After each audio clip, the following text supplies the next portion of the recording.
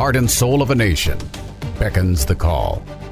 The voice of our forefathers heard in the distance. A house divided against itself cannot stand. To reclaim our honor, our soul. The challenges of a generation call out. Future generations hang in the balance. We choose liberty. This is the voice of a nation. Of a nation. Of a nation. Of a nation. And now, Malcolm. Welcome to Voice of a Nation, and today we're going to be talking with two powerful American activists who are working diligently to help all of us Americans learn the tools and strategies to reclaim our country and take it back from those who seek to destroy everything that's good and powerful and successful about the United States of America. This is Dr. Lee for America, your Team Nation guest host for Malcolm, in today with Sheriff Mack and Robert David Steele. Robert David Steele is an American activist and former Central Intelligence Agency clandestine services case officer, known for his promotion of open source intelligence, or OSINT. He is the founder and CEO of Earth Intelligence, Arise USA, and Unrig. He is currently on a nationwide tour with the Arise team, traveling across the United States, educating America about the dangers of an unfair, and I would say stolen, election, and the importance of knowing and using your rights. It's time, America, to get loud and get involved with the Arise team. He is hoping to be the catalyst that encourages all of us to work together to take our country back. And you can learn more about Robert at www.robertdavidsteele, and that's STEELE.com. And with me also is just a hero in my book, Sheriff Richard Mack. Sheriff Mack is an American activist who was elected sheriff in his hometown in 1988. And I'll tell you a little bit more about his other background, but he has been named the elected official of the year by the Arizona, New Mexico Coalition of Counties. He received the NRA Law Officer of the Year Award. He's been inducted into the NRA Hall of Fame and received the Samuel Adams Leadership Award, as well as received the Gun Owners of America Defender of the Second Amendment Award. And as a lifetime member of the NRA myself, and a staunch Second Amendment defender myself, and as a woman who has had the training to learn self-defense and take care of protecting myself and exercising my Second Amendment rights, I am very grateful for all of Sheriff Mack's work in that regard. But interesting, he actually helped to stop the Brady Bill intrusion on our constitutional laws and the success of states to decide how to implement and defend the Second Amendment. During his tenure as sheriff, federal officers informed the sheriffs of his state that they would be required to enforce the so-called Brady Bill and run background checks at their expense under the law. So in 1994, Sheriff Mack and 6 other sheriffs from across the country challenged the constitutionality of the Brady Bill and ultimately fought it all the way to the United States Supreme Court. They won a monumental decision for freedom and the Second Amendment. 3 years later, in a landmark 5-4 split decision based on the 10th Amendment to the United States Constitution, Sheriff Mack and his colleagues won their case. Welcome, Sheriff Mack. Welcome, Robert Steele. I'm honored to have you both. Let's talk about what Americans need to do to wake up and get involved and save our country. Well, I defer to Sheriff Mack. I mean, I've called him the second most important man in America. And very candidly, this tour was inspired by Sheriff Mack. When he stood up for constitutional sheriffs pushing back against the abuse by federal, state, and local officials who have in mind, these are my words, not his, been bribed, blackmailed, or brainwashed to go against the 99%. Sheriff Mack inspired in me a burning fire to take his message and mine on the road. I'm the top dog on 3 topics: election fraud and reform, Wall Street treason and crime, and satanic pedophilia with child trafficking. But those topics are not going to be understood by the American people unless they see the solutions that President Mack, that Sheriff Mack represents. Sheriff Mack represents elected sheriffs deputizing armed, engaged citizens to push back against the abuse of power. And together we represent faith, family, and freedom, which is the covenant. Now, I will just say in final comment, the word citizenship should mean citizens who give the government limited rights for small, carefully defined services of common concern. The extreme left, the communists, the deep state, the Wall Street 1% criminals and terrorists, terrorists, not just traitors, they have defined citizenship as how the government gives us rights. That's completely wrong. So let me defer to Sheriff Mack, because at the end of the day, this tour, although I've done one tour before with Cynthia McKinney, this tour, a $2 million tour funded $100 at a time by the public that goes to bigbatusa.org. This tour started when Sheriff Richard Mack ignited in me the vision for taking this message of ours together across the country. 84 stops, 111 days. The world is never going to be the same. And Mount Rushmore on the 4th of July with a cowboy mass at the dawn, that is going to be the beginning of the Second American Revolution, in my humble opinion. I don't know. He makes me blush when he says that I'm the second most powerful man or most important man in America. But I think the movement that I started can very well be called that, because just as he mentioned, it's solution oriented.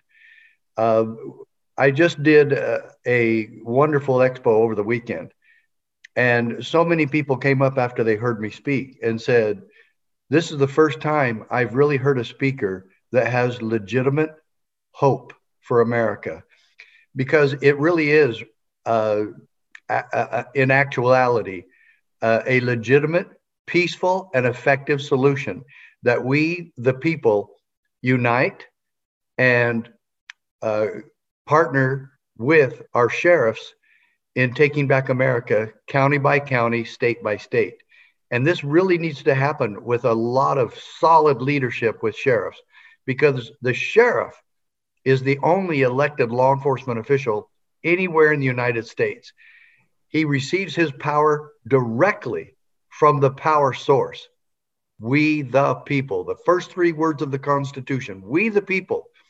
And we the people can take back America, just as the Declaration of Independence warns us to do, that it is our right as a people, it is our duty as a people to throw off tyrannical, despotic, evil, cruel government. And this corrupt government that we have in Washington, D.C., has been so corrupt for so long. And I will say, without any hesitation, that the best chance we had in Washington, D.C. was Donald Trump to really drain the swamp. The swamp drained him. They got rid of him. Their subterfuge and their evil corruption got rid of him. And now we're back to what do we do? Well, I'm telling you, we have seen the evidence. I have shared story after story after story with Robert and many people across the country, how sheriffs have stood against tyranny in peaceful and effective manners. And the way that sheriffs are now standing across this country has become a light on the hill for all of us to follow. And we've got to do this, and we've got to take it to the streets, and we've got to make this solution bigger, better, and faster, and better funded. And Robert, you said the website for the tour, you said it way too fast where people can donate. Say it again slower.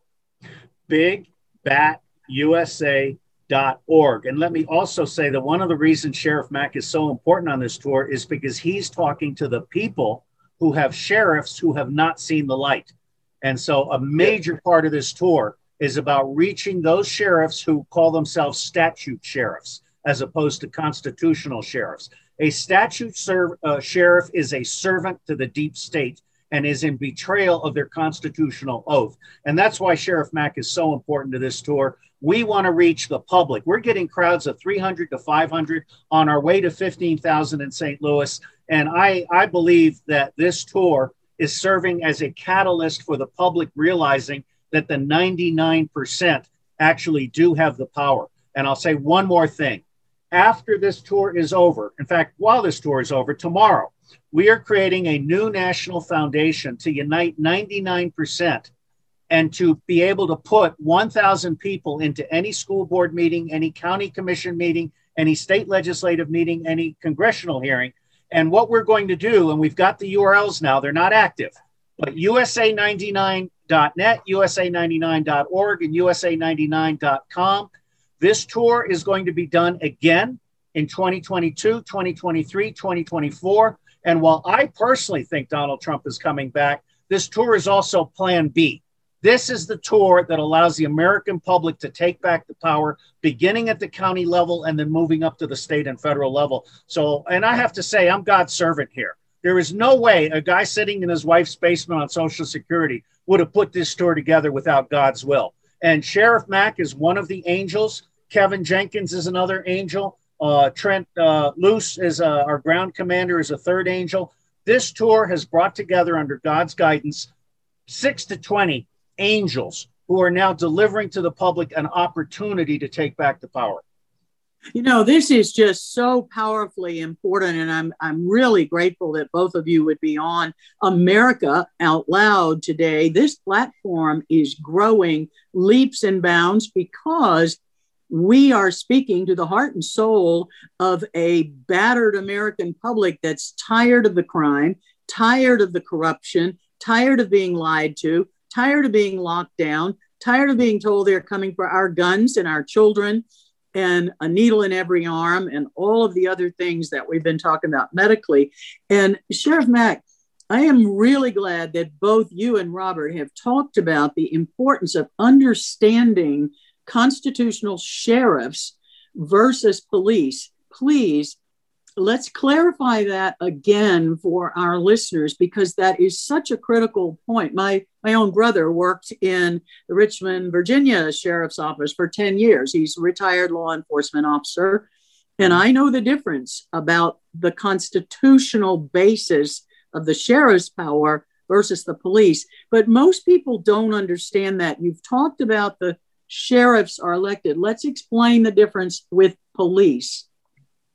Well, regrettably, police, and I don't mean this entirely disparagingly, but police are bureaucrats. They're appointed. The sheriff is constitutionally elected by, for, and of the people. He reports only to them. He has no other boss. He has no other supervisor. He is so independent. And thus, his only boss is we the people in his county. That's it. And yeah, that's a fine line to walk, because he has to try to not only please them, but he has to do that within the oath of office that he took, that he swore an oath of allegiance as required by Article 6 of our U.S. Constitution. That oath is required by all police. So we've all taken the same oath. The question is, do I have the independence and the courage to keep it? Now, chiefs of police have to report to the town manager or to the city council or mayor. Usually his immediate supervisor is an appointed town manager or city manager. And then sometimes the chiefs also are under contract. And so the sheriff is not under any contract. He reports to no other politician or political body or subcommittee.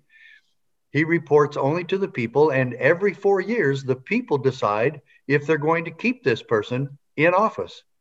And that's exactly why we call ourselves a constitutional republic.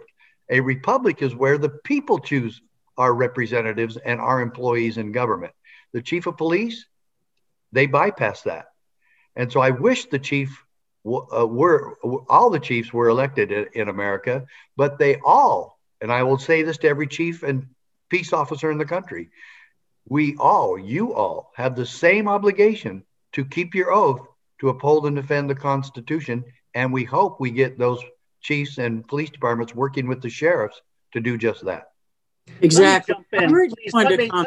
Let me jump in as a former spy, because I know something about chiefs of police who have been bribed and blackmailed by the CIA and the FBI. Okay, this is a very serious matter. Now, Sidney Powell, one of my heroes, has written a book called License to Lie. And Chris Fogarty, an American Irishman who wrote a book on the Irish famine, he was framed by the FBI for murder at the request of MI5 in the United Kingdom. And I'm very intimately familiar with how child trafficking is being used to bribe and blackmail chiefs of police, prosecutors, and judges across this country. So let me say, without qualification, as a former spy who has created a national intelligence agency, who is the top nonfiction reviewer, who knows a lot of stuff from my friends at NSA that is not known to the public, anyone who is appointed, and many of the people who are elected, are subject to bribery and blackmail. And the difference between constitutional sheriffs and chiefs of police, in my view, is that one has pure direct access to the public and is honoring their oath in a transparent way, and all of the others are subject to manipulation by various means. And the public has to start doing the smell test. Is an action in the public interest or not? If it's not in the public interest, George Soros probably paid to have that decision made against the public interest, or someone is being bribed or blackmailed. There, for example, in the United States, the elderly are being preyed on by a combination of doctor, police, and judge. So the doctor drugs up the elderly person. The police come in and they're declared incompetent by the doctor and the police. They're made a ward of the state, and then their estate is stolen. Preying on the elderly is a massive financial scam across this country that is being allowed to happen by chiefs of police who are turning a blind eye to many crimes against the public. So I won't say any more on this, but I want to say just that Sheriff Mack represents the purity of law enforcement. And his vice president, Rick Dalton, has been on the road with us. Rick Dalton's a great American. And he says, bad cops are hated more than anything by good cops. There are good cops, and good cops are being pressed down into the minority. So this is also about lifting up the good cops across the country, in my view. Amen. Exactly right. Now, something and I'm really glad you brought out that point about the blackmail and extortion with many leaders, including the chiefs of police. But something right here in Pima County, which has come out with the Arizona election fraud, is that in Pima County, we did not have a fair election for sheriff. In fact, we had an extremely qualified and successful business trained formal training in management as well as law enforcement in our previous sheriff. And what came out in the election fraud is that in Pima County, 35,000 votes were added to each Democrat candidate before the election started in the machines. They were pre-programmed. So no wonder there was a clean sweep of anyone who supported the Constitution. Right. And we're still fighting the Arizona fraud. Would either of you like to comment on that? Yes, I know the sheriff who lost, who was one of the first Republican sheriffs there in Pima County, which is the greater Tucson area, Sheriff Napier, a very good man. And it just was across the board that the Democrats were cheating and doing everything they could to increase their monopoly over the landscape of American politics. And this is why they've been so ardently supporting open borders and illegal immigration, so that they can increase their voter turnout.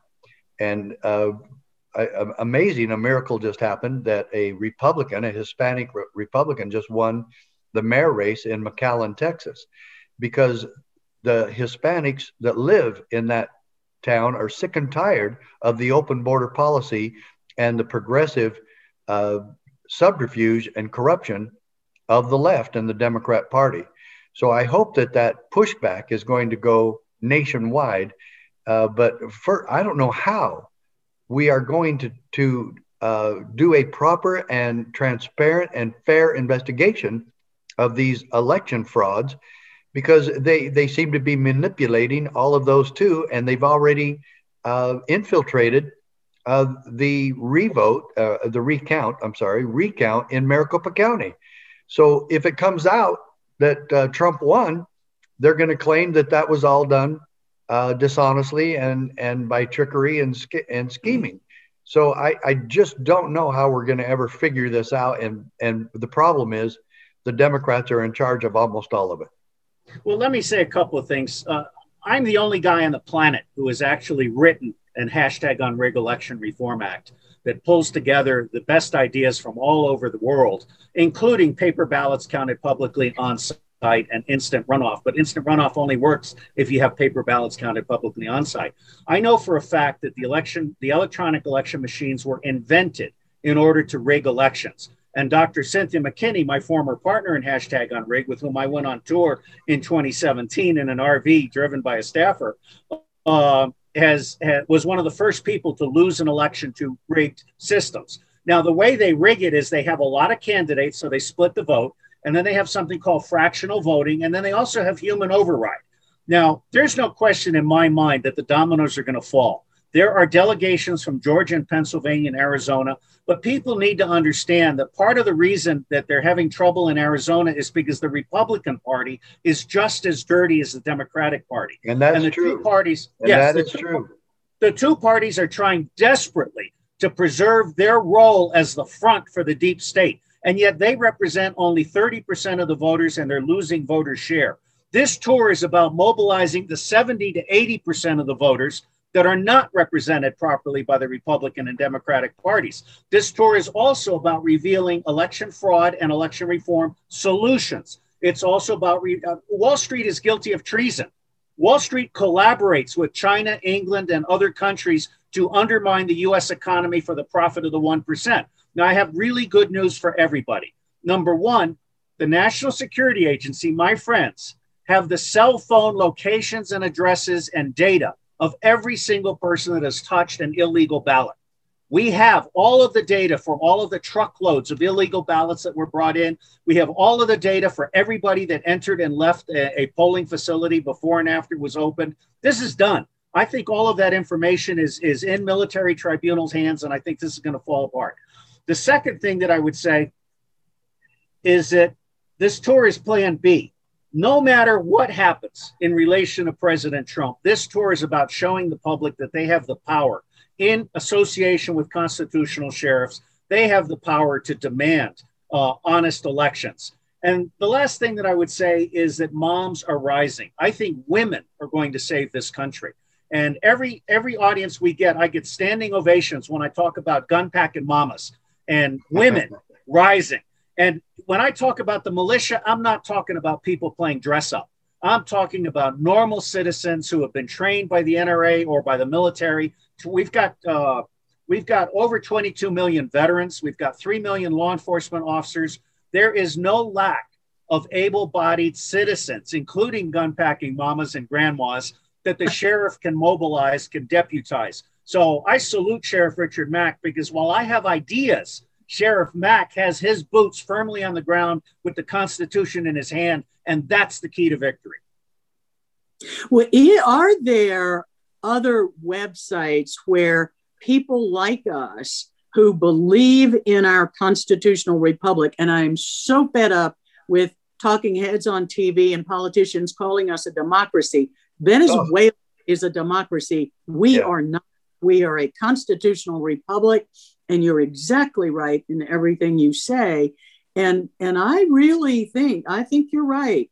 I think women need to take their power and look at the fact that we need to be trained. We need to be able to defend our families and our loved ones and our lives and our, women throughout the history of this country have been a strong support of all of the effort to fight against tyranny and to support the men and sons of their communities.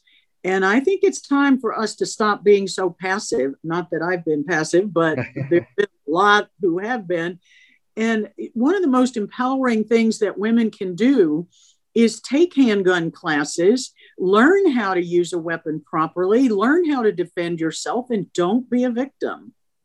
Yeah, and you asked about another website. Of course, our website explains all of this, cspoa.org, cspoa.org. And you can see our template for making your county a constitutional county. We're celebrating that on June 20th with our Rise USA tour.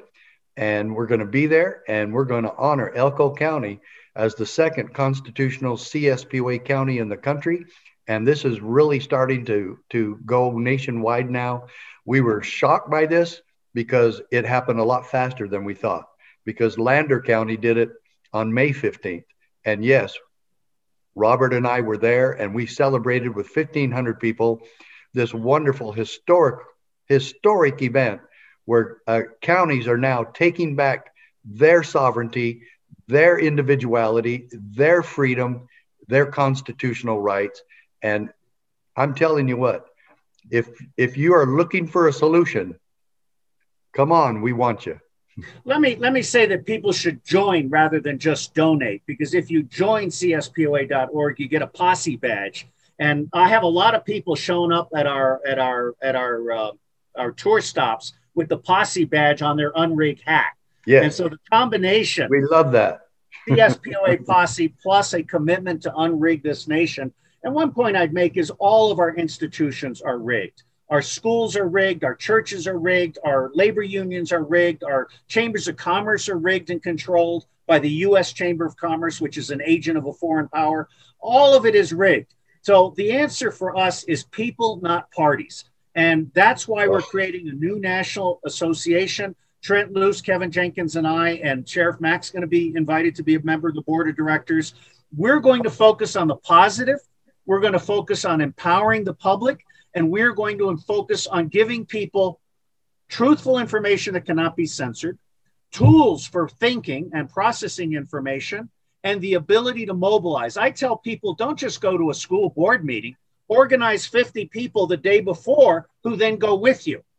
You cannot just walk into a school board meeting alone. You have to bring friends. And I think that's one of the things we're doing. Every single stop that we've made, people have been meeting each other who were being divided and conquered by the deep state. So we are literally unifying people at the county level. And My Patriots Network, which is also associated with Sheriff Mack and with me, My Patriots Network has county level forums. Jimmy Schwinn is a genius. He is really helping people connect. And so I see this trifecta of CSPOA, My Patriots Network, and BigBatUSA.org as how the public can empower itself going forward. And Mount Rushmore is going to be epic. We're going to start with a cowboy church service as the sun rises to welcome the Second American Revolution. Oh, wow. I love that. Wow. That is powerful. Well, let me add a piece to your picture, guys, because I've just ramped up a foundation, charitable foundation. My husband and I actually created in 2007, and it was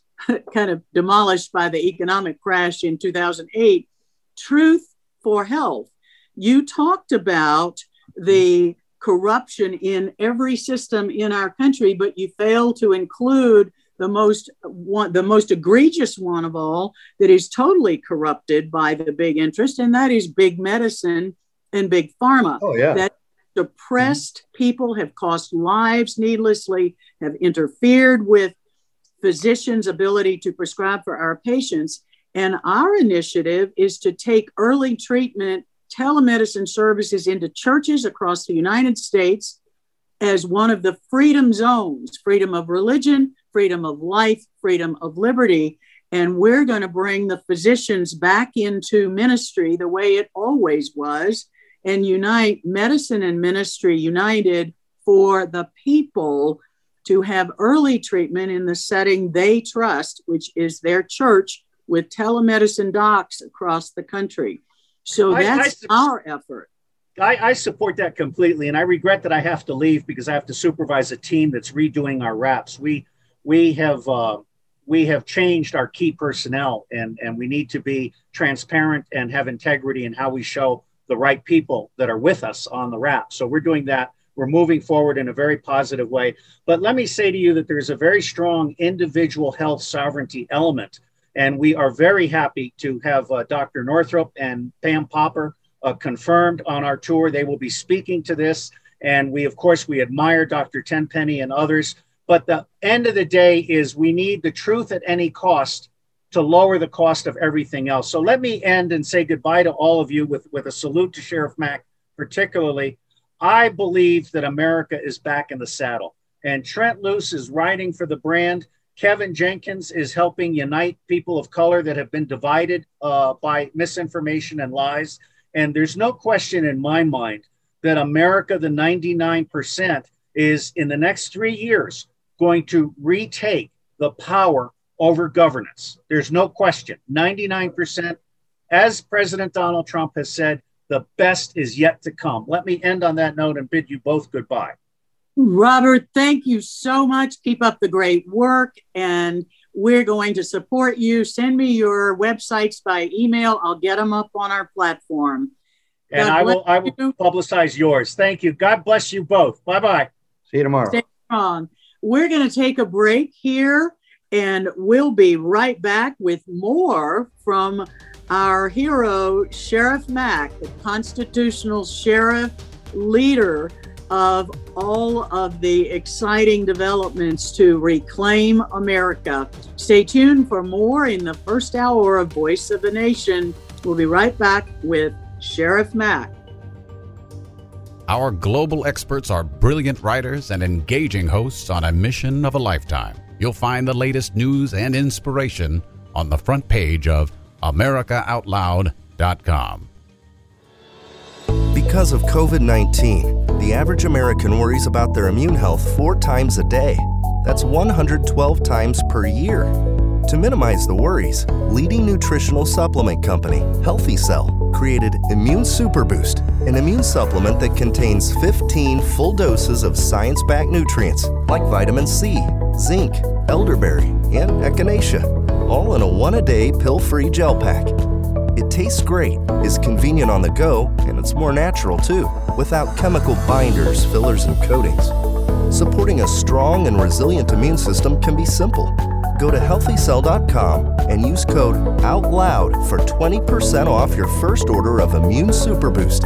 That's healthycell.com, HEALTHYCELL, and use code OUTLOUD for 20% off.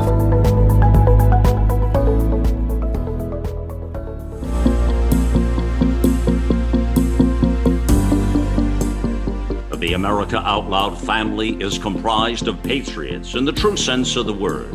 We know that if America fails, the world will fail. It is incumbent upon us to carry the torch for liberty and the Constitution to help save America for future generations to come.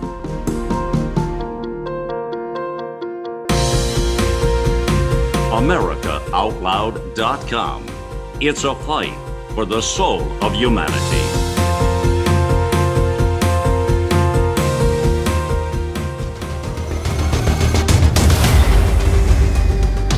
Welcome back to Voice of a Nation. This is Dr. Lee for America, your Team Nation guest host for Malcolm, in with another exciting segment on Voice of a Nation with Sheriff Richard Mack, constitutional sheriff and one of the heroes of the movement to take back America as a constitutional republic, working closely with Robert David Steele, you just heard in the first hour. And if you missed that, go back and get the podcast and listen to the first hour with Robert David Steele and all he had to say with his national tour, Arise USA. And the constitutional sheriffs of America are coming together to help the people of America look at the ways we have peaceful solutions to the fraud and corruption that have stolen our country and destroyed our lives. Welcome back, Sheriff Mack. Thank you so much, Dr. Lee. It's great to be with you. And I want to get you to please talk a little more. You know, you and I both have spent a lot of years in Arizona, and you have experience with New Mexico as well. I'd like to talk a little more about the seriousness of the border situation. I know I did a lot of work with Zach Taylor, who was president of the National Association of Former Border Patrol Officers in the years following the 2009 debacle after President Obama opened the borders, and we had a surge of terrorist and diseases and drug trafficking, human trafficking coming across the border. Tell us more about the situation that's going on now under the Biden administration, and what are the threats, not just for border people who live along the Arizona, Texas, California, New Mexico border, but also the rest of the country. Tell us more about what's really happening that the media is refusing to cover. Well, the mainstream media is definitely not telling the truth, and I guess that should really shock you. But the mainstream media is actually a part of this, because they are refusing to report how much drug abuse is increasing, drug trafficking coming across the border, because right now, the cartels are more in charge of the border and what happens there than our own federal government. And let's make no mistake, Article 4, Section 4 of the Constitution requires the federal government to protect our border from invasion. And that doesn't mean an army. It doesn't mean a violent overthrow. It means anyone invading. It doesn't say that they're here with guns and ready to kill everybody. It's an invasion. It's an invasion because it is so huge in its depth and how many people are coming across. And Fox News just showed this morning that people from Africa are coming across, people from the Middle East are coming across. And if they have seen this, then it's 10 times worse than what they are reporting, because that's just how crime is in general. We detect about 10 to 12% of all crime in America. Most of it goes undetected, and people do get away with a lot of crime. And that's just the nature of the beast. But be that as it may, we have drug trafficking that has increased exponentially. We have human trafficking that has increased exponentially. We've seen human abuse. We've seen child abuse and how much that has increased at the border. And they're showing that to everybody, and yet mainstream media won't report it. AOC won't talk about it. And all these progressives are just so happy and thrilled that the destruction of America is happening, and it's fitting completely their communist and leftist socialist progressive agendas, that they're just thrilled with all of this criminal activity taking place at the border, where Americans are suffering from this. And the left, the Democrats, and the media absolutely refuse to address this. One, because they're so still hateful of Trump. And two, it fits their agenda to fundamentally alter, change, and transform America. That is what's happening there. And you would think that all law enforcement in this country would be uniting behind one thing, and that is to stop the sexual exploitation of our children. And yet it's now increased there because, one, Mr. Biden and Ms. Harris and the rest of the Democrats who are supporting this. I agree totally that the Republican Party, especially at its national level, is corrupt. And Washington was correct that a two-party system would be the bane of America. And that is happening. And so the Democrats and Republicans want the same thing. They want power and they want to win, and they don't care how they get it. I think that's the concept that is so difficult for the average American to really comprehend, because normal people cannot fully wrap their mind around the fact that there are people who actually wish us harm for their own power, money, and control. And that is, and we've seen it here in Arizona. The Republican Party has fought tooth and nail against every conservative candidate that I've ever worked to support in the 25 years I've been here. And it's staggering the degree to which the Republican Party in Arizona has undermined the principles of our constitutional republic, including the border issues that they claim are such a problem, and yet their policies actually support the open border and the crime across the border. Well, that's true. And I can show you one case in point where the Republicans have completely failed to go along with their agenda, to completely fail to protect America, to protect our unborn, and to protect life as one of the most essential parts of our Declaration of Independence: life, liberty, and the pursuit of happiness. Our whole country is supposed to be based on protecting life. Well, when they had the presidency and the Supreme Court and Congress, the Republicans failed to defund Planned Parenthood. And this is something that should not be happening in the first place, because using tax dollars to give to a private organization or club or group, an activist organization, no matter what they're trying to do. I mean, why don't I get federal funds for the CSPOA? We're about trying to make cops follow the Constitution and de-escalate situations by using their oath of office and Constitution. So why am I not funded by the federal government? Because it's improper use of funding and money and taxpayer dollars. It's illegal to do that. They're giving it to a private organization to kill babies. And the Republicans have allowed this to happen. Another case in point, the Federal Reserve and IRS, totally and completely unconstitutional. The IRS is a criminal organization that has terrorized and bullied the American people for literally 7 or 8 decades. They continuously fabricate evidence against American citizens so they can get them to acquiesce and just pay the extra to these evil people and this evil organization. And when was the last time a Republican said, we're going to get rid of the IRS, we're going to stop this bullying, we're going to stop this corruption? How about maybe 1 or 2 have mentioned it when they were running for office? Ron Paul, Rand Paul, and maybe Ted Cruz, when they said they need to abolish the IRS.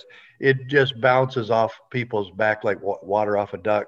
And this is a horrible, catastrophic abuse and corruption that both parties have supported and allowed to continue. Well, I think that's exactly right. And we certainly have seen the weaponization of many of our federal agencies, including the IRS. Including the EPA. Exactly right. And look at all that has happened under weaponization of DHS. We actually were tracking DHS buses in Arizona being used to take the illegal border crossers deeper into the heart of the country. And the charter flights from Tucson International Airport that would load up plane loads of illegal border crossers and take them nonstop on charter flights to cities deep in the heartland of the country.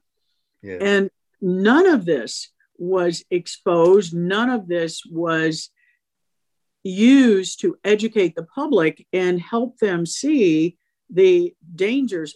I don't know if many people remember But the outbreak of the acute respiratory virus in the summer of 2014 in cities across the country that was hitting young children, and they were ending up in the ICU and dying, that was tracked to a virus that was coming in across the southern border through from Central America, and it was tracked to the illegals that were then disseminated in some of the major cities, Denver being one that I happen to remember, where there was an outbreak of this virus. And we wrote about it, but it went nowhere until President Trump started talking seriously about the border issues when he was a candidate in the summer of 2015. And I knew that at that moment, I heard his talk and I knew he was talking to people on the ground, the sheriffs on the border and the Border Patrol Council. I knew he was talking to people who knew what was happening because he was absolutely right. And that was part of the problem. He was trying to confront the corruption. Yes, he was. And he called it straight. And of course, the lying media and the lying Democrats and some lying Republicans went after him and branded him. Of course, he's a racist. If you want to secure the border and have national security and stop drug trafficking at the border, all of a sudden you're a racist. And this is so appalling and shameful. And these Democrats absolutely, like Adam Schiff, the lying that they got away with, and many, many others, of course. Nancy Pelosi. I mean, I don't even think they know or that they're lying anymore, because it's become so part of their DNA to lie. And yes, Republicans lie too. I mean, I still get happy when a Republican beats a socialist, leftist Democrat, but really after a few months, it avails us very little. And so I'm really sick and tired of the all-star wrestling match between the Democrats and Republicans, because they're both wings of the same corrupt bird. And I'm still registered as a Republican, but I'm ashamed to call myself either one, and I probably need to go independent very soon. But the problem with this all is that we're fighting such huge, ubiquitous corruption at the border. Washington, D.C. is completely at fault with this. They are completely corrupt. They are completely complicit and directly culpable for the border catastrophe and crisis. And all they do is play politics with it. They do not care about the American people. They do not care about national security. They do not care about life, liberty, and property. They care about their own selfish agendas and their own selfish political gain and their own selfish jobs, retirements, and money. It is all, American politics is all based on greed and power and playing the best game they can with Soros or whoever else has the money, just as Robert said. And it is so corrupt that if the American people really knew how corrupt Washington, D.C. was, we'd march on Washington and get rid of all of them tomorrow. It is so corrupt. Well, what are you finding in the rallies and meetings that you're holding across the country? Are you finding that people are listening to what you're saying and taking it seriously? Yes, I fear sometimes that we're preaching too much to the choir, but I also like that because the choir's got to get busy on all of these freedom issues. Most of the choir don't know about the power of the sheriff. And when the light comes on, that's great. In fact, we have 2 sheriffs on our steering committee that just recently came to our training and said, "Whoa, Sheriff, this really worked for me. Your training was excellent. The light has come on. I'm ready to go. Ask me to do anything to help you get this word out and take it nationwide." So we get the same thing with people. They go, like the people I was at the Red Pill Expo over the weekend, and they would come up and say, like I said earlier, wow, this is really a solution that's peaceful. There's legitimate hope in your message, Sheriff Mack. I'm ready to work and get going. Most of these people just keep hearing about all the horrible things in our country, and they're almost never based on a solution. The CSPOA is based on a legitimate solution that has a proven track record. Look at all the hundreds of sheriffs that stood against their own governors and mayors the last 15 months. And it's real, and it's happening. Now imagine the best sheriffs that you've seen that have stood, the constitutional sheriffs. Now imagine that we create 1,000 more within the next couple of months. That's what this tour is about. That's what we're doing. And so we can take America back. Have a constitutional sheriff in your county, working with your constitutional county commissioners and the county attorney, and you can take America back in your county. That's where we want it to go. And then take it nationwide, county by county, one sheriff at a time. And I don't want to put all this on the sheriff, but yes, the sheriff's leadership is essential to this, working with we the people. That's why we tell everybody, join the CSPOA, cspoa.org, and become a part of that movement to take America back.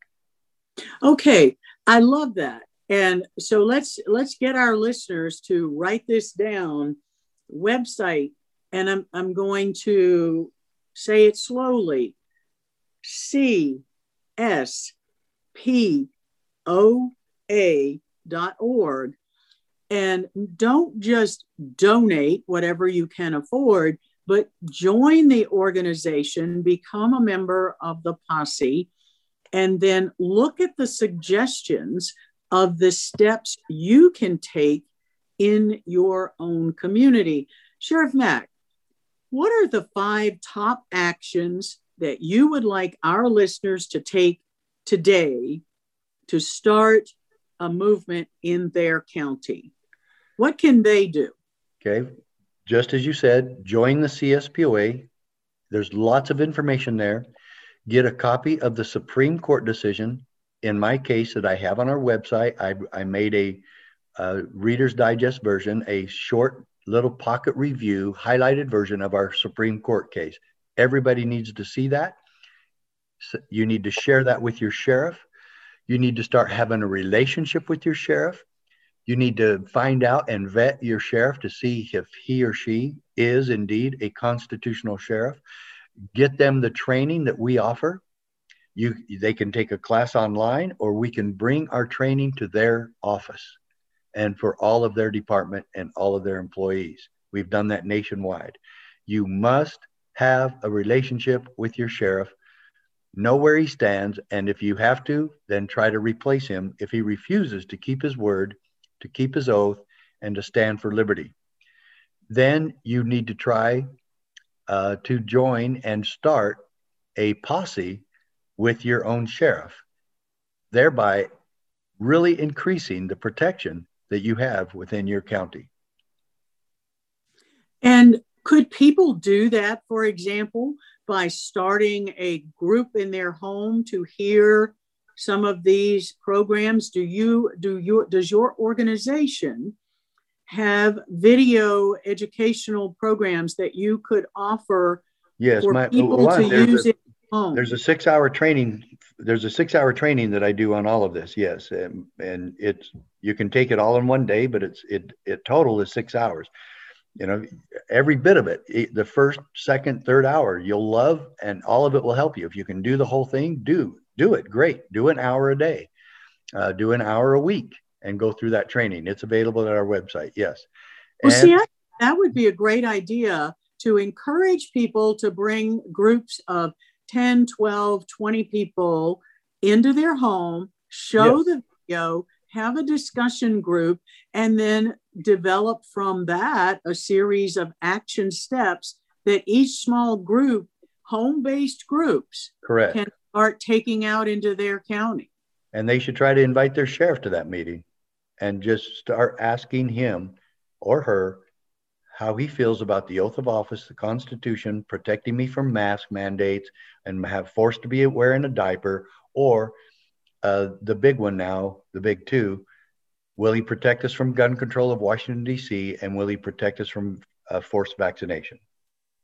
Well, that's exactly right. And certainly the cover up on the deaths and debilitation and complications of these experimental vaccines has been staggering. We had a conference call with physicians with 2 employees related to recording data in the vaccine adverse event recording system. And whether it's deliberate or whether it's incompetence is not clear at this point, but the backlog of data, the current open VAERS information is not even current past February. So we're at over 5,000 deaths in the United States with a backlog of unreported, unrecorded data.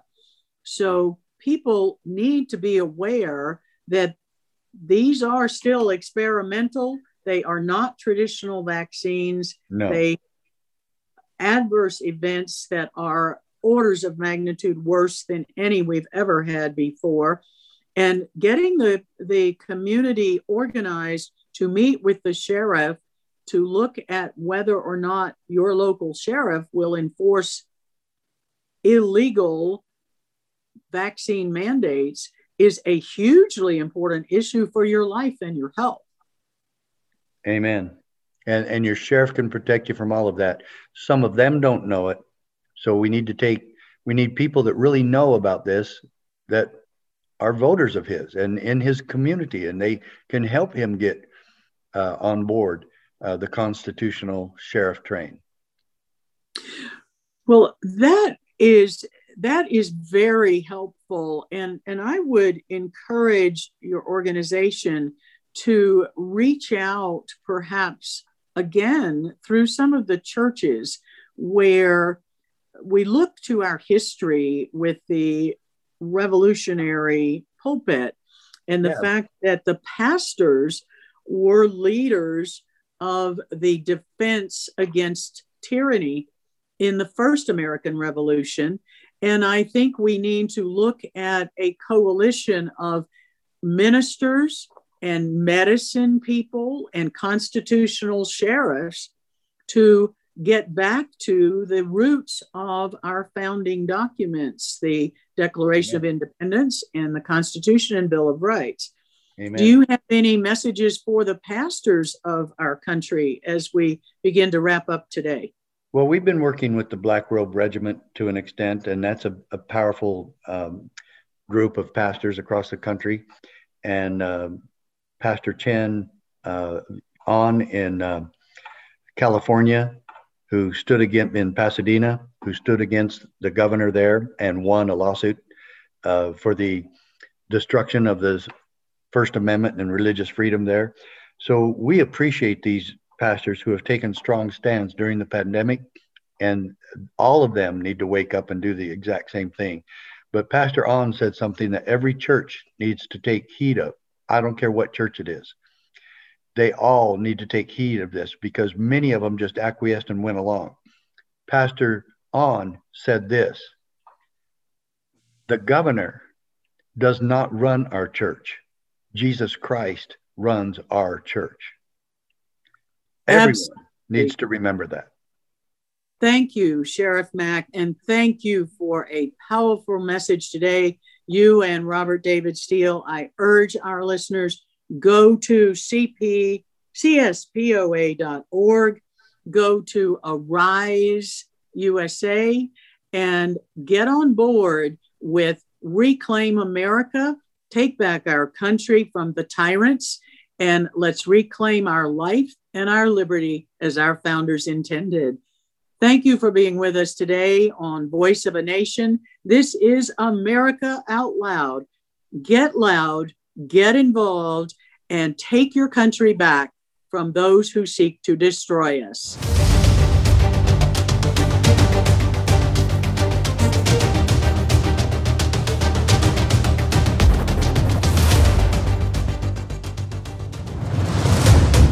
The heart and soul of a nation beckons the call. The voice of our forefathers heard in the distance. A house divided against itself cannot stand. To reclaim our honor, our soul. The challenges of a generation call out. Future generations hang in the balance. We choose liberty. This is the voice of a nation. Of a nation. Of a nation. Of a nation. And now, Malcolm. Welcome to the second hour of Voice of a Nation. And this is going to be a broader discussion, global issues.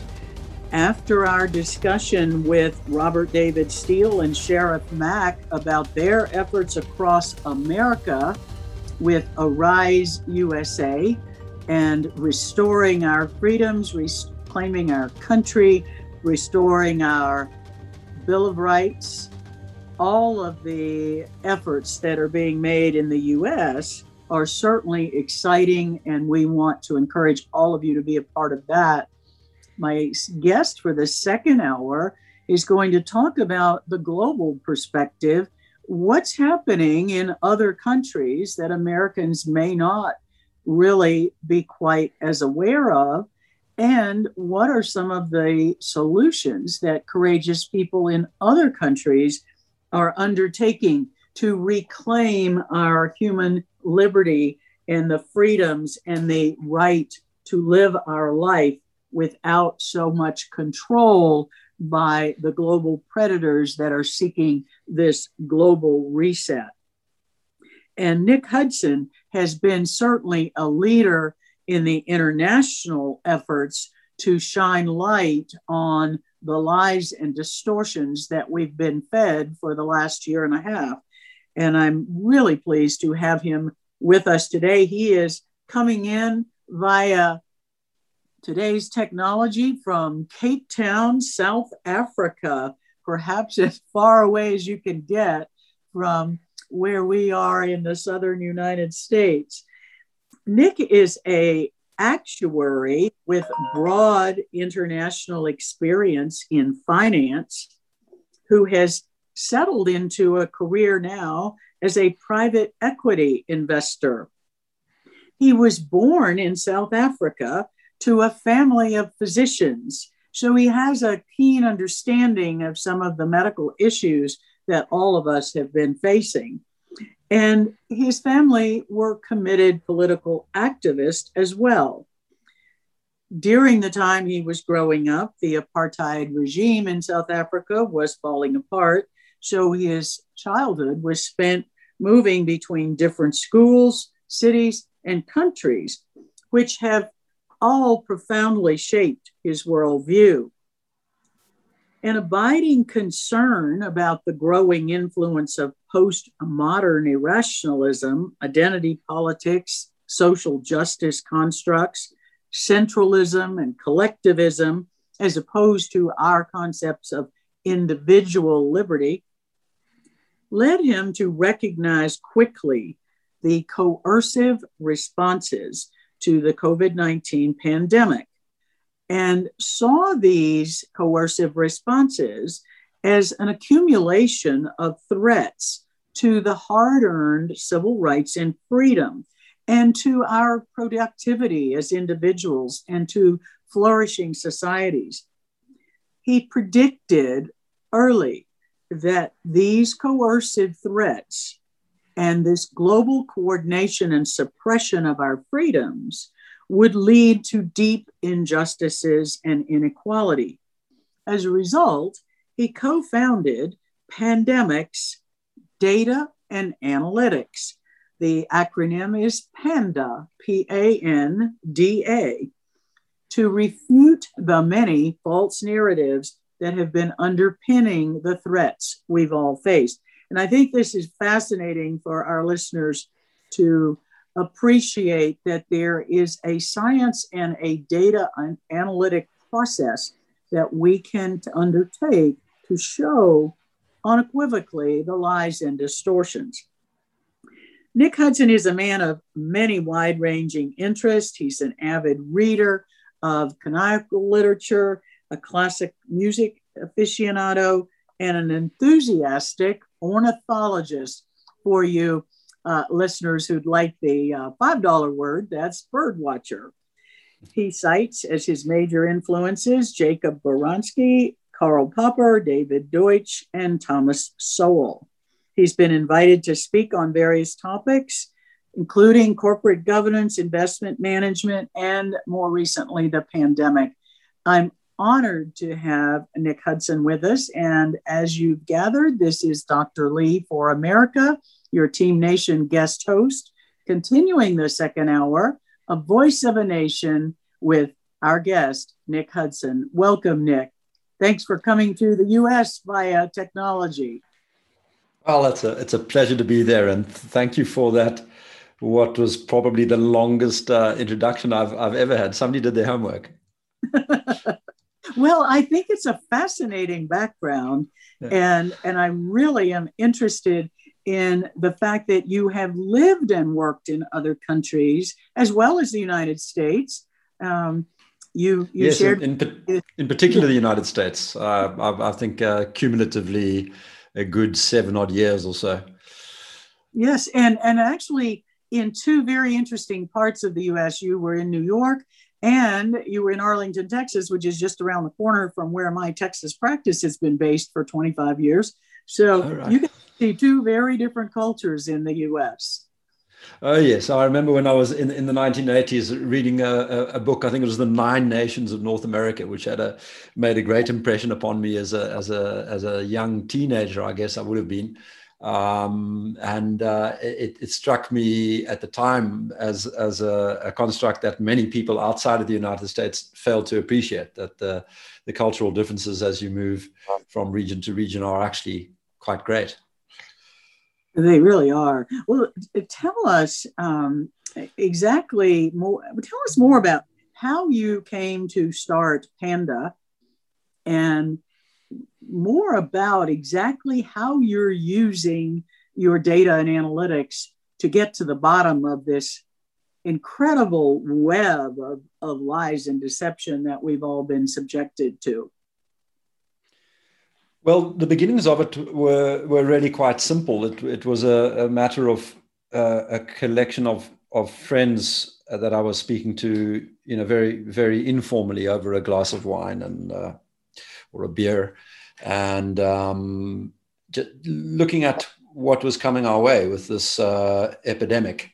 And as we began to study what was going on, the first thing that struck us was that there was an enormous gap between the reality of what was happening, as was being evidenced by the emergent data from Asia, and in particular the Diamond Princess cruise ship, and what the media was reporting, which was something like an airborne Ebola that was going to kill everybody if we didn't do all sorts of dramatic things. And may I interrupt for a second? Would you please clarify for our listeners who may not remember, talk a little bit about the Diamond Princess and the important lessons that I know you're very aware of and I'm aware of, but most of our listeners may not realize, because that was all kept from the public here. Yeah. Explain the lessons of that raised your suspicions about what the media was saying versus the experience. Well, there were several notable features, and the importance of the ship is that it presents a closed population. And according to our conventional understandings of how respiratory viruses spread, it's reasonable to assume that everybody on board that ship would have been exposed to the circulating virus. So that is what you call a petri dish experiment. It allows you to watch a closed population and see how it is affected by this emerging pathogen. And such situations are extremely valuable because they allow you the opportunity to make sensible, intelligent estimations of how the virus would behave out in the wild, the real world, a city or a country. And the really salient observations from that ship's experience were as follows. First of all, it was very clear that this was a disease that affected mainly the elderly, and it was even evident that it affected people who had severe comorbidities. That extra information took a while to come out. And then it also was clear that not everybody developed the disease. upon exposure. So you had a reasonably clear picture of a disease to which most of the population would have some kind of pre-existing immunity, and which had a massive graduation in terms of its age-based mortality. And now that the data has been collected from all over the world, you can see these points have been really strongly borne out. The ratio of the mortality for an old person to the mortality rate for a young person is a factor of 1,000, which is to mean that for young people the risk is really very negligible, whereas for old people it's a somewhat dangerous disease. And these facts were evident if you were close to the data in February, if you were waiting for the papers to be released in March of last year. And yet the world went off and behaved as if none of those facts existed. And the World Health Organization and many other public health institutions told everybody that we were all naive from an immune perspective, that there was universal susceptibility to this disease. It told everybody that, that we were all at risk. We heard about flat mortality rates, which were being bandied about with no recognition that those were averages that represented, something that was effectively zero for young people and something that was material for old people. And so it went, and thus the panic was stoked. Well, that was certainly one of the biggest lies at the beginning, that along with the lie about asymptomatic spread. And that was the key point at which I saw here people just absolutely thrown into sheer panic. And yes. I think we saw that. You must have seen that worldwide from you're looking at the data as well. Yeah, there were interesting things to observe. I'll never forget the New York Times ran a feature on a family in Bergamo in northern Italy, where the first lockdowns outside of China were implemented. And the thing that struck me was that they had chosen a very unrepresentative family. The father in this family was young by the standards of COVID. He was a 56-year-old. And this was not at all typical. The average age of mortality in Italy, I believe, was somewhere around the 84-year-old mark. That could have been Bergamo and not the whole of Italy, but you were not looking at the representative case when you were considering a 56-year-old man. And it just struck me that there was almost a coordinated effort to try and make out that this disease was much worse than it really was. And whilst, of course, it's a tragedy when anybody dies, and we always have to say that for fear of being seen to be heartless number crunchers, of course, the measures you would take in response to a disease that has a fairly limited population on which towards which it represents a large risk are different from the measures you would take if there was a general risk in the community. But this notion that everybody is at risk or that disease is dangerous to young people continues to be inflamed. I mean, just yesterday, President Biden was tweeting to the world that there's a new variant and this variant is circulating amongst the young people.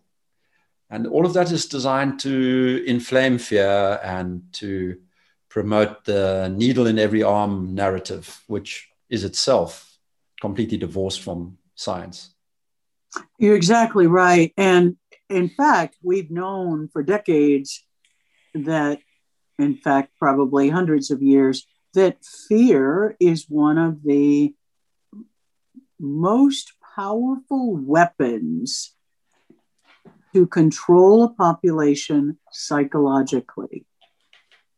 Absolutely. And that's something else that hasn't been reported in mainstream media. there have been some astonishing revelations. I think of three in particular. One from nearly a year ago, when a set of documents was leaked in Germany that have been dubbed the Panic Papers. And when you read through those documents, you see the public health officials interacting with each other in what they thought was a stream of emails that were never to be seen by the rest of the world. And they discuss methods for instilling fear in the population. And they discuss how bad the models have to be in order to get everybody anxious, and how bad, what kind of communications they need to indulge in order to maximize the fear. And similar revelations were made with respect to Canada and Britain. But I have no doubt that this has been seen the world over. Here in South Africa, for example, we have multiple behavioral scientists on our ministerial advisory committee, which is our kind of decision-making body like the CDC in America. And what are they doing there? They're not there to calm everybody down, you know. And these revelations have been quite startling and rather creepy. And in the case of the British situation, it got so bad that some of the members of this organization called SPI-B, SPI-B, actually broke ranks with the organization and issued a statement saying that they felt that the activities of that organization had been deeply unethical. And I agree with them. Well, deeply unethical. And it's really hard for people with a normal mind and normal conscience to wrap your head around the fact that people are deliberately planning an evil agenda of deliberately planning and plotting how to generate fear and how to cause panic. It's very difficult to even comprehend that there can be human beings in leadership positions, no less, who have as their agenda to do. It's truly mind-boggling. Yes, I mean, I speak of the importance of holding in your mind the profound ideological split that this whole coronavirus episode has highlighted. There's a type of person, an ideological strain of person for whom the general population represent a bunch of witless idiots who aren't going to do sensible things, and that the only way you can get them to do the right thing, in inverted commas, is by striking the fear of God into them and terrorizing them into adhering to some very draconian mandates. And the idea is that by controlling the population in this fashion, you'd get them to do certain things that would minimize the spread, as they call it, and that would minimize death. So it involves a couple of components: this aloofness and separation from the ordinary person in the mind of the ideologue, and then also the closely related idea that the right way to approach society is through the lens of a narrow utilitarianism, where the clever people, the elitists, the centralists, sit there punching away at their spreadsheets and models and working out how to minimize aggregate death, parceling out the individual deaths and hardships as they see fit, alienating from all of the people involved their own personal agency in the process.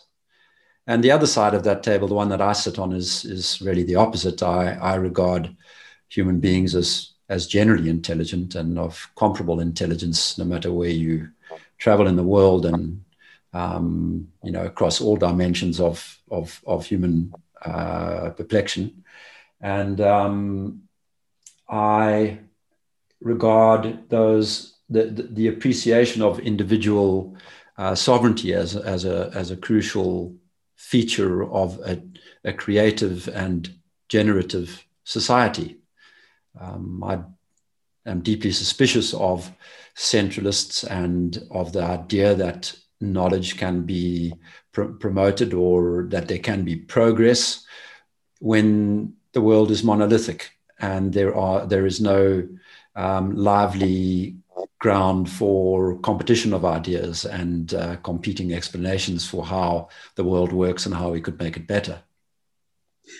That's exactly right. And you've just crystallized the fundamental difference between essentially the socialist, Marxist, communist collective worldview and the constitutional republic worldview that the founders of the United States of America were imbued with, that our individual life is a gift of our creator, not a gift of the governments, and that our liberty to live our lives, to own property, the fruits of our labor, and they use the word happiness, pursuit of happiness. Originally, the thinking was the pursuit of property, to own the fruits of our labor, our mind, our body work, all of the ways in which we can be creative individuals, that those were our gifts of the creator to use as we see fit, not gifts that the government determined who got to use and how they got to use them. Yeah, quite right. And that remarkable perspective spawned the first lengthy period of really rapid progress in humanity's history. Before that, people were born and died in houses that were more or less the same. They handed to their children a life that was not remarkably different from their own. And it was in that fundamental jump to a philosophy that recognized the sovereignty of the individual, that a very rapid growth, a very rapid evolution in human knowledge was enabled for the first time in human history in a sustainable fashion.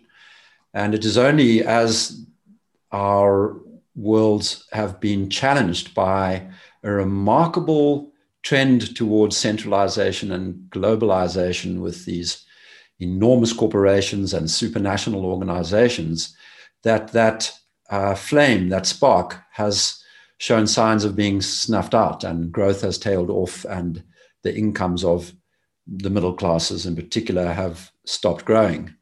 And I think we see now in the response to COVID the very worst of that tendency, and look at the results, just a disaster in every dimension.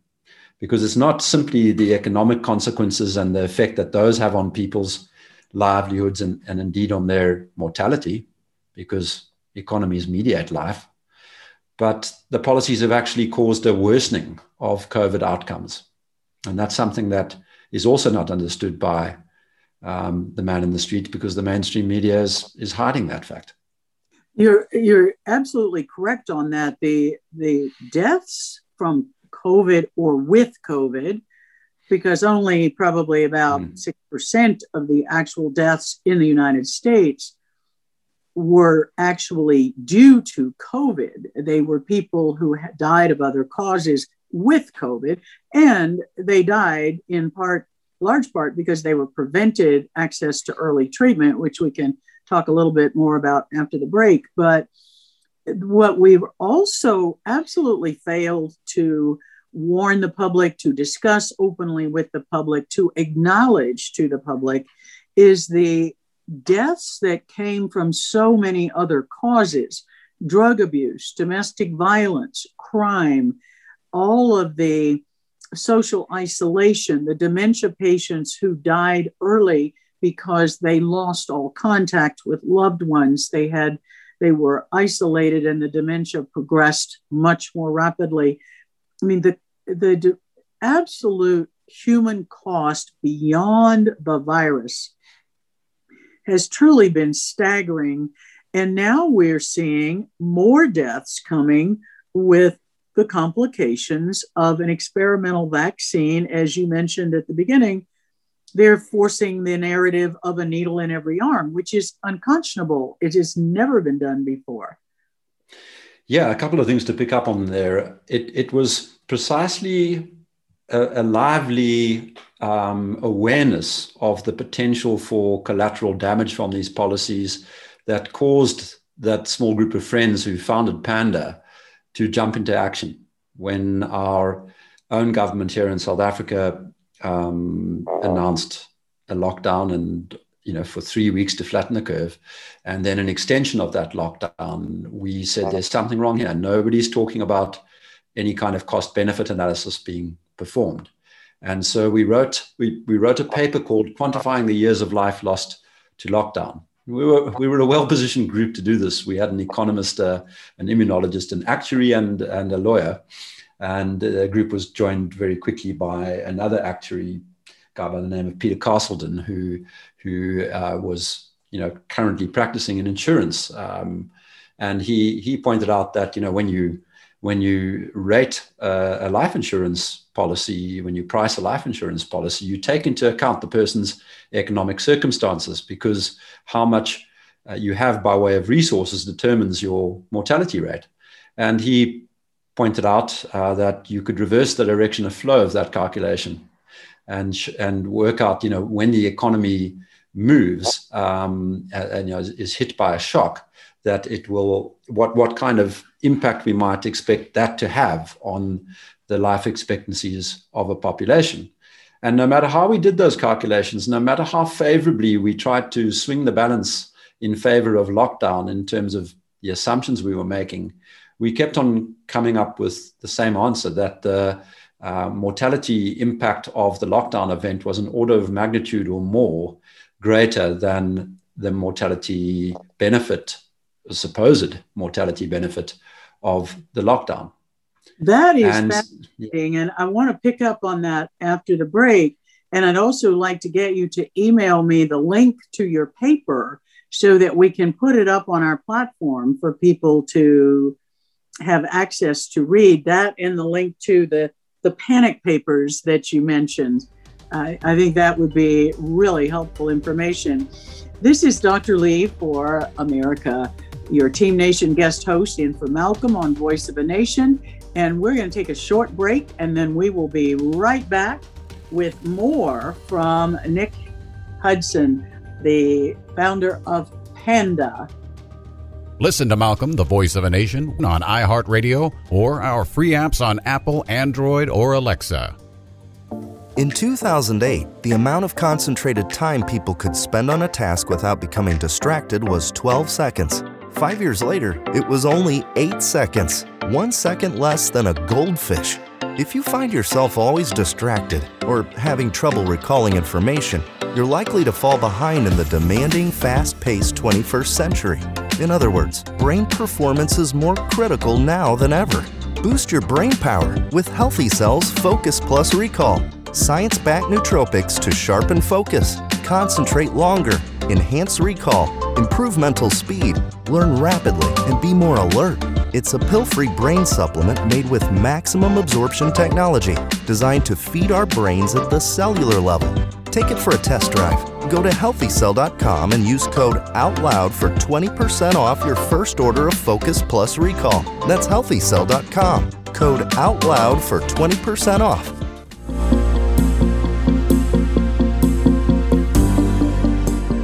It was a vision that gave birth to a unique multimedia platform that would combine classic talk radio, great writers, and memorable podcasts and videos.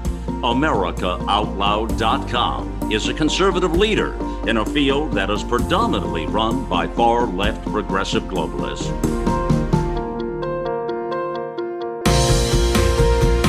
Welcome to the new era in communications, America Out Loud Talk Radio.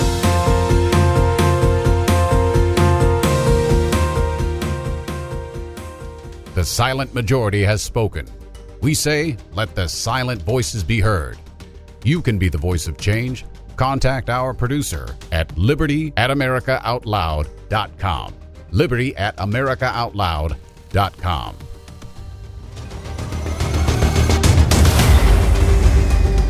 Welcome back to Voice of a Nation with our guest today, Nick Hudson, the founder of Panda, Pandemic Analytics and Data. And Nick is joining us from Cape Town, South Africa today to talk about the global perspective. Nick, welcome back. Thank you very much. Yeah, it's interesting.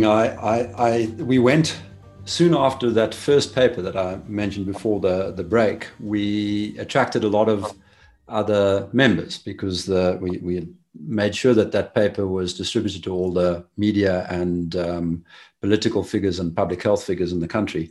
And so it attracted quite a lot of attention. And then we began to add to the team scientists of all varieties. And we began to study the entire epidemic, all aspects of it. And we started noticing in how many ways the reality was adrift from the narrative, or the other way around, I suppose I should say.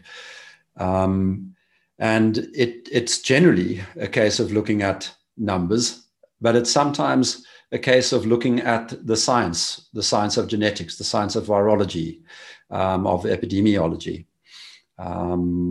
infectious diseases more broadly.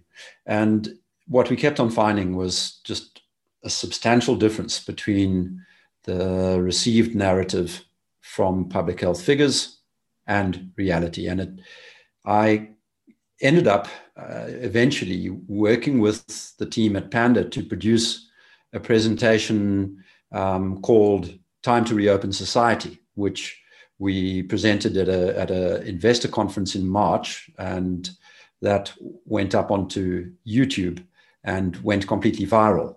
And the basic content of that presentation was to demonstrate that the entire narrative was false, that there were actually of the 8 key elements of the COVID narrative, not a single element was true. And people who were watching that presentation found this, I think, rather disconcerting. We backed it all up with the research, and it was fully referenced and so on. And after 1 million views, we've never had anybody complain about the veracity of any of the statements we made in that 25-minute presentation. And that's quite alarming, because it would suggest that the people who we're criticizing don't have an answer. But that's the reality. We're told that there's a new virus. Well, no, there isn't. This is a virus that is very closely related to 4 other viruses that have been circulating broadly in the human population for ages. We're told that it's a deadly virus. No, it's not. For the under 70s, the mortality rate is 0.05%. And, of those people, 90% plus are people with severe comorbidities. So for the healthy under 70-year-old, the disease presents absolutely negligible risk. We're told that we're universally susceptible. We're not. Approximately 80 people have pre-existing immunity, 80%. We're told that there are no treatments. Well, that's false. There are some very good treatments, just as there are for other respiratory viruses. We're told that unless we wear masks and lock down, we're all going to die. And that's not true, because when you look at the data, lockdown is seen to be pro-contagion. It actually shifts more mortality onto the vulnerable in a very subtle way that causes the population fatality rate to rise the harder you lock down. And we know very well now that cloth masks do nothing. They weren't expected to do anything. The mechanics of what they're purported to do don't make sense from a physical bioscience perspective. And when you look at the data, there's no sign of any of the great benefits that were promised by Dr. Fauci with his 1 mask, 2 mask, 3 mask, 4. And so, the entire narrative just doesn't stack up. It's really every aspect of this story, even more recently, new elements of the narrative, such as the idea that there are these variants out there that behave remarkably differently from the ones that went before. That's false. The idea that those variants can evade immunity or even vaccine-induced immunity, that's false. There are these ideas relating to the vaccines that recovered people who've had the disease and recovered from it, should be vaccinated, that it'll improve their immune systems if they're vaccinated. That's false as well. The reality is that we don't have access to the kind of data that we'd really want to see, to be able to see how much impact those, well, first of all, to see whether those explanations are valid, and secondly, to describe the magnitude of the impact. And when the data we do look at presents a rather confusing picture. For example, when you look at the Singaporean adverse events data, and Singapore has a very sophisticated healthcare system with impeccable data keeping, you find that anaphylactic shock reactions occur in approximately 1 in 1,000 people, and to the extent that they are advised not to take the second dose of the vaccine. So we're talking about quite a severe anaphylactic shock. This is not a sniffle and a sneeze. And yet, when we look at the American data, the incidence rate of anaphylactic reactions would appear to be about 1/100th of that. The flaws in the CDC VAERS system, which Yes. Dr. McCullough and Dr. Risch and many of our leading epidemiologists have looked at, but also what most people don't realize, and we, a small group of physicians, including Dr. McCullough and Dr. Risch, were part of a conference call a week ago with 2 CDC whistleblowers who reported that whether it is deliberate or incompetent, we can't say at this point, but the backlog of adverse event reporting is backlogged so that the VAERS system does not have data current beyond February. So the magnitude of adverse events is far greater than what even Open VAERS reports, point one. Point two, these 2 employees who are entering data and who are in the middle of seeing all of the adverse event reports in the US, pointed out 2 problems, several problems, but 2 in particular related to your point. They described the fact that certain types of anaphylaxis are not being included. So that they mentioned a particular scale that's being used.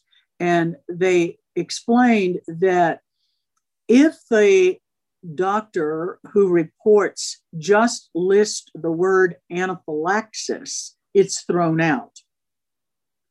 If they specify the degree or type of anaphylaxis, only then is it included. So it's underestimating the severity of the anaphylactic reaction in the data in the US. That may explain part of the difference. The other issue is that they are selective in what is being reported, even when they are tracking particular outcomes and data points, such as race, for example. So some of the racial differences that we clinicians are seeing on the front lines are not showing up in the data because they're not reporting it that way. So Singapore's data may actually be far more reliable than what the United States has because of the flaws in our system, but the backlog as well as the fact that there's selective reporting going on. Yeah, I have heard all of those ideas being discussed, and they all need to be taken seriously and studied, and the magnitudes of the problems need to be understood. But there seems to be a great reluctance to engage with them, and almost a blanket denial that such problems exist. When you consult the mainstream media, again, I think also just the process involved in filing a report in the United States is a problem. It apparently takes nearly half an hour to file an adverse event report. And exactly. That's particularly weird in the context of, what was required to file a COVID death in the United States. Definitely not a half-hour report subject to getting thrown out if it didn't tick a number of boxes that might be somewhat arcane. So, there's a lot of inconsistency, and the more you hear about it, the more you get the sense that the whole system is rigged towards projecting the disease as worse than it is and the vaccines as more effective than they are or safer than they are. But I encourage people to take a step back first before they even engage with the safety information. When it comes to the vaccines, and I mean, what a godsend a safe and effective vaccine would be. if we administered such a vaccine to the vulnerable 5 or 10 or maybe at the most 20% of the population, you'd almost have eliminated coronavirus deaths. You'd be done. Vaccinating the rest is simply unnecessary. And you are administering an experimental drug to people who are at very small risk. And that does not make sense to me. There's no reason why that has to be rushed. By all means, if after 2 or 3 years, a careful analysis of safety and efficacy has been completed and the vaccines have received formal approval and not simply emergency use authorization, then you could proceed to vaccinate the rest of the population who wanted to be vaccinated for whatever reason. But this unbelievable zealotry, the desire to now vaccinate 6-month-old babies and children and to do incredibly unusual things like remove the requirement for parental consent for the vaccination of 12 to 18-year-olds. That kind of move speaks of a level of zealotry which causes me to regard all the information pumped out about the vaccines by such people with a great deal of suspicion. I wonder to what extent the trials have been manipulated. I wonder to what extent the people engaged in the approval processes really have applied their minds independently. When you see this kind of policy emerging, you are not dealing with rational scientific minds, you are dealing with zealots. Well, that's exactly what is fueling the very term that the public health officials use pejoratively and derogatorily about the population, vaccine hesitancy, as if it's some bad thing. Their actions are fueling people's hesitancy and skepticism, because when in our modern history have we ever seen any medication or vaccine ever marketed by winning a cruise or winning a lottery or being given gifts to go and get this done? In fact, all of the direct-to-consumer advertising on television in the United States is loaded with warnings. After the rosy picture of what this new medicine is going to do for you, they have to list all of the warnings about the risk and side effects. And that has been totally thrown out the window with these experimental biological agents, given the name of a vaccine when they don't work in the same way as our traditional vaccines do. Yeah, I mean, there's a great deal of creepiness and something disgusting about the notion that you would offer a cruise ship ticket to a person to induce them into taking a medication that they would otherwise choose not to take. And that's part of this zealotry that I was speaking of. It really is quite perplexing, and one then has to have one's eye on the other aspect of all of this, which is the extent to which public health institutions have been captured by vested corporate interests. The number of public health organizations that find themselves in a position of being heavily funded by the Bill and Melinda Gates Foundation, Gavi, the World Health Organization, and a cluster of other closely related and collusional organizations is vast, and it happens from country to country. It's not just the United States. Here in South Africa, institution after institution, from universities to non-governmental organizations to actuarial consulting firms, even, are funded by the same creatures. You look, entity after entity, there it is. And what that does is it leaves the people, the scientists who are working in those organizations, in a position of not being able to speak out or dissent or to differ in any way, unless they are prepared to stake their entire livelihoods and careers on against that. And so you get this very uniform view that adheres to the position advocated by those organizations who are very fundamentalist in their approach to the problem. They have for many decades told us that they think the solution to all healthcare problems relates to some kind of mass vaccination and surveillance type setup. And I think that is a problem that is also inadequately addressed in the media, is the kind of collusion that has gone on a spectacular level from country to country. You know, it's not just the United States and South Africa, it's the whole world. Wherever you look, there are the same influences and there's the same pressure on scientists to toe the line.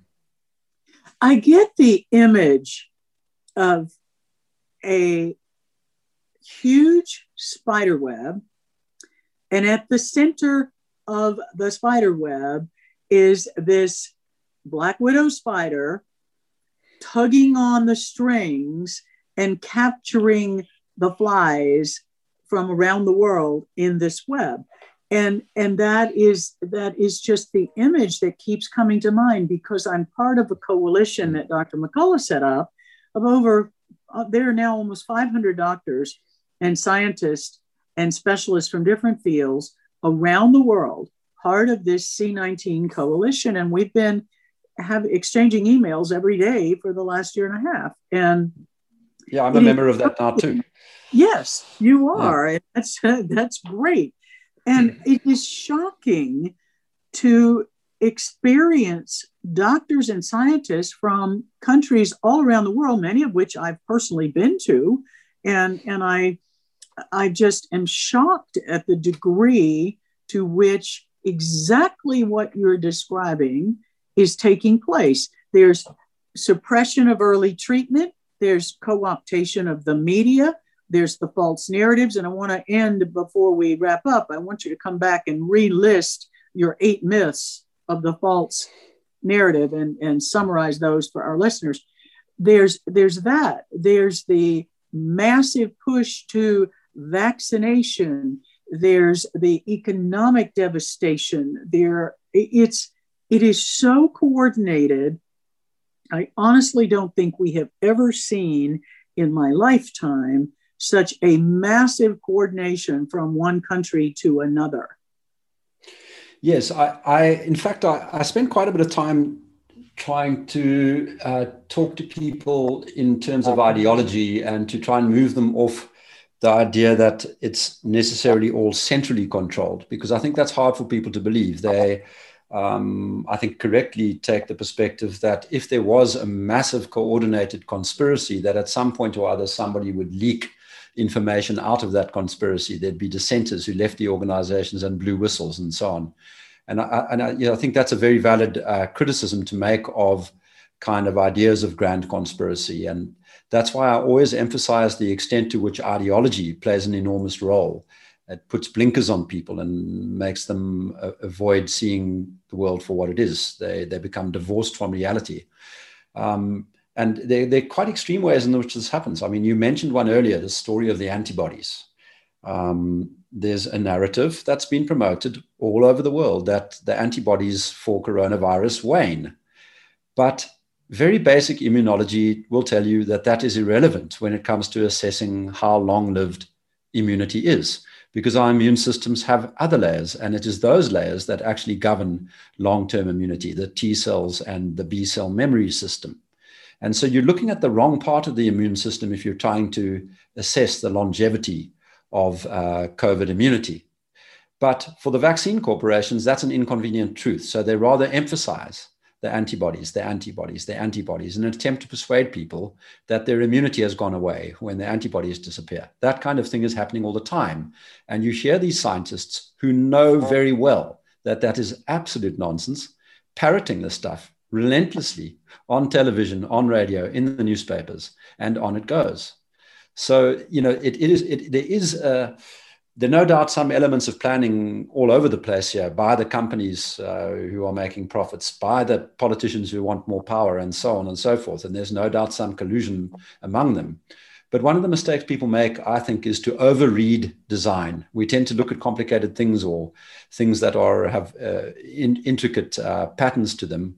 And we leap to the conclusion that there must be a single designer sitting at the top of the whole chain. And I think that actually makes it harder to understand what's going on, because the reality is probably more diffuse.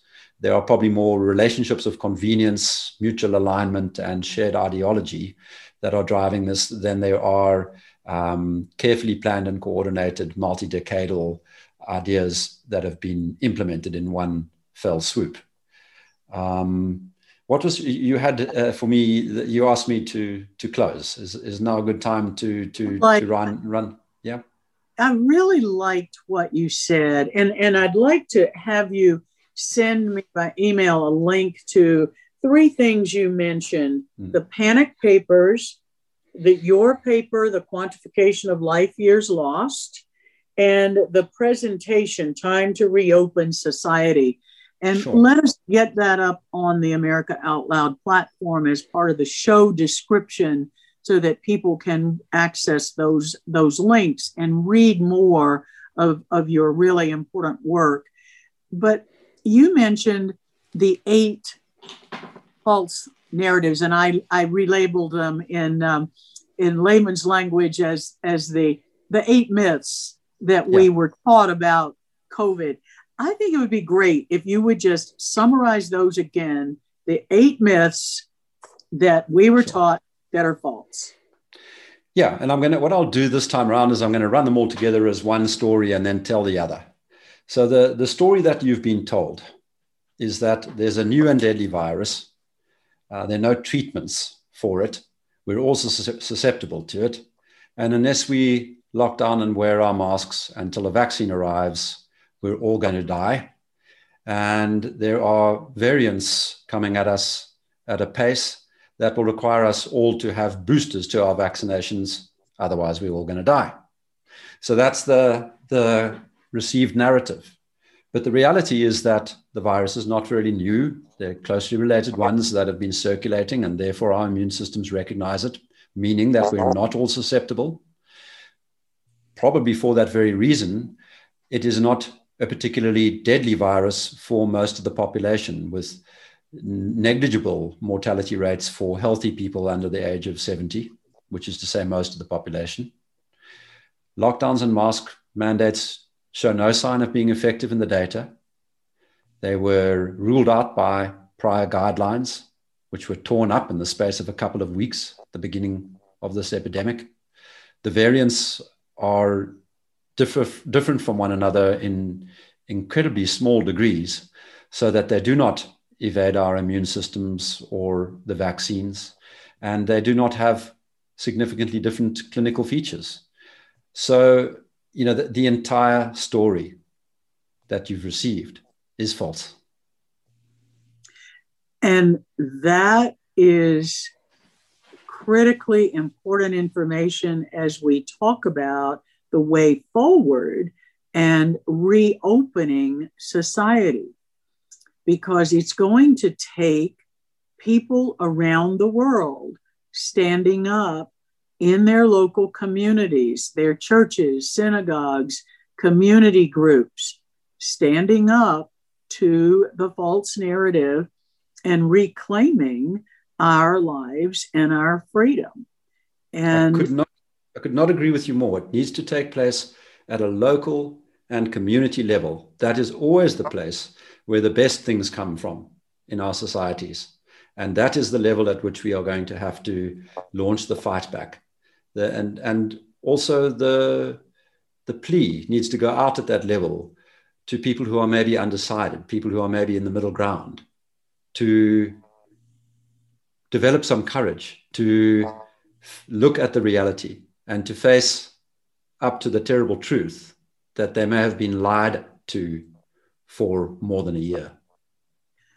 That's exactly right, Nick. And that goes to a point that led me as one person in the middle of May to reactivate a foundation that actually my husband and I created 14 years ago in a similar circumstance when the war on estrogen was taking place and costing lives, and the war on testosterone for men were costing lives for similar agendas: money, power, and control, expensive medications instead of inexpensive hormonal options for improving health and quality of life. And world leaders were showing the opposite, but the war on those hormones at that time was particularly intense in the United States. And I see that happening in the war on effective treatments for COVID. And so I've reactivated the foundation, and it is broadened in scope to Truth for Health.